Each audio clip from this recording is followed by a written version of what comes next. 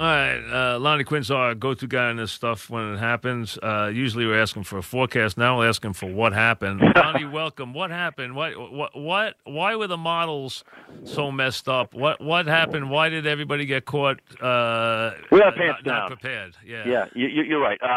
Well, you're right, Mike, when you say, why did the models not pick up on this? There was not a single model. I mean, and I've got a bevy of them I look at. There was not a single model that said, hey, we're looking at, 16, 17, 18 inches in some of the suburbs north of New York City, which is what we got. Mount Hope got, George, what was the final number, Mount Hope? 18.3. 18.3 inches, Mount Hope in Orange County. Wow. I mean, unheard of. So here's the deal. You want to know what happened. And Mike, let me tell you, listen, I have no problem telling you guys what happened here after the fact. I will admit, tougher to tell you before it happened. So looking back on it, I see what happens. You had this storm coming in from the south, so it's got warm air, and it's coming into a cold air solution. And we were very cold yesterday before the storm got here. Well, when cold, dry air meets warm, moist air, anytime you have conflict in the atmosphere, two different opposing air masses, you're going to get activity. Well, it started snowing. No surprise there. Problem is, it started snowing so fast. And think about this, Mike. There was so much snow in the air, even though the air was supposed to be getting warmer, all those snowflakes acted like ice cubes in a glass of water. It actually cooled the air down around it, and it kept it cold enough for snow much longer. Quite frankly, look, we were saying the whole time, I thought the time for accumulating snow would be 3 p.m. until 8 p.m.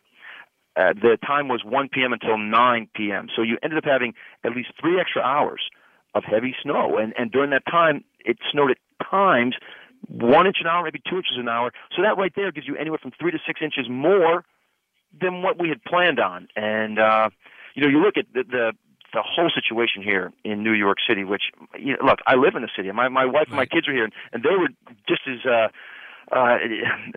as bothered as everybody else. I mean, my wife was separated from the kids. He couldn't get there. What ends up happening is you have that accident out on the GWB. Mm-hmm. Well, that accident took place with about 2 inches of snow on the ground. So, I'm hearing all these things from, officials saying, well, we were planning on more. It's like, wait a second, guys. The accident took place when there was about 2 inches or so. So it wasn't an overwhelming amount of snow that caused that accident. It's the fact that you didn't even prepare for 2 inches of snow, which really was the number that was being shot out. Is the expectation, Lonnie, that because it's November 15th, they figure it's just going to dissipate? Is that the idea? Could be. I can't put myself into their mind, but that makes kind of sense to me, thinking like, hey, you know what? We've had storms that have given us over 20 inches of snow. We can deal with this one with our eyes closed. Well, you know what? You can't necessarily. And also you got to remember, regular people out on the streets driving their cars, okay? My family included. We're not quite snow savvy yet. We're not there, Mike. This is not like catching, for New York City, we got 4 to 6 inches, okay? Right. It's not like getting 4 to 6 inches in February. Your first storm in November, you got to get your sea legs under you. And we just didn't have them, quite frankly, and again, so you get that action on the GWB. Do they get the same model? Do they work off the same models you work off? Do the city and the sanitation people work off the same models you do? I don't know who. I'm assuming. I'm going to make an assumption here. So please, let's mark this very clearly. I'm assuming they have an on-staff meteorologist. I'm assuming they do because they don't call me. They don't call any of the. Listen, but that being said, Mike, every single meteorologist in town had a similar forecast. What were you expecting yesterday? What were you expecting? Well, I was expecting, for our 11 p.m. the night before, this is when we got the new information that it could be more. So we had half the city in 1 to 3, the eastern half. The other half we had in 3 to 5. It ended up being 4 to 6.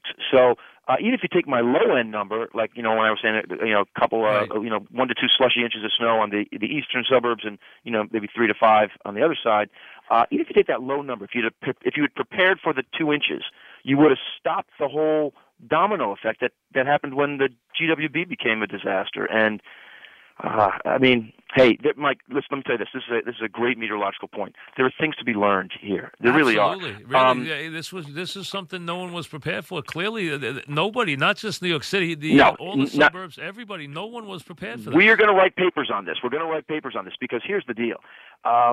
When I was working down in Miami, the National Hurricane Center, we would watch hurricanes make their way from Africa towards the U.S. Now, when a hurricane stalls over the ocean, over the warm water, you go, oh, man, all hands on deck. This thing's going to grow in strength. It's going to get stronger and stronger. Lo and behold, that happens maybe 90% of the time. We had a couple of examples while I was working there where the hurricane got weaker, and we're like, what in God's name is going on here? We learned about something called upwelling, where even though it's stalled over the warm water, that hurricane is churning the ocean so much, it's pulling the cold water from the bottom of the ocean up to the surface and actually weakening the hurricane. It doesn't happen all the time, but you got to put it now in the back of your mind. Every time you see a storm stall, you got to say, hey, you know what?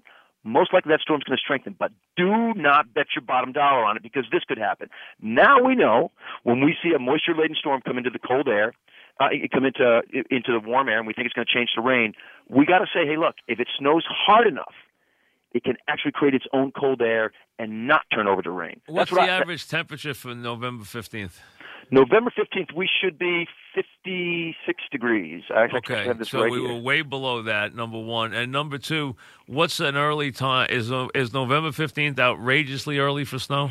You ready for this? That was the earliest time we've ever picked up 6 inches of snow in the history of New York, going all the way back to the late 1800s. The earliest ever. Ever. Now, I will tell you, but let's put this in perspective. So we picked up 6.4. That's the earliest we've ever had that much snow, ever. All right? But 2011, you picked up, I think it was 4.3. Okay. In November. So, come on, you're not.